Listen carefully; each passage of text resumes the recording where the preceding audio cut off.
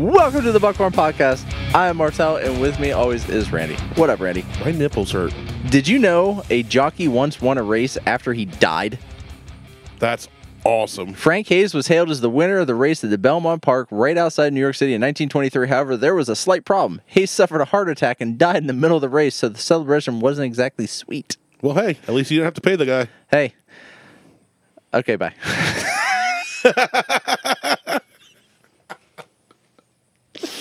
Holy shit. What are we doing?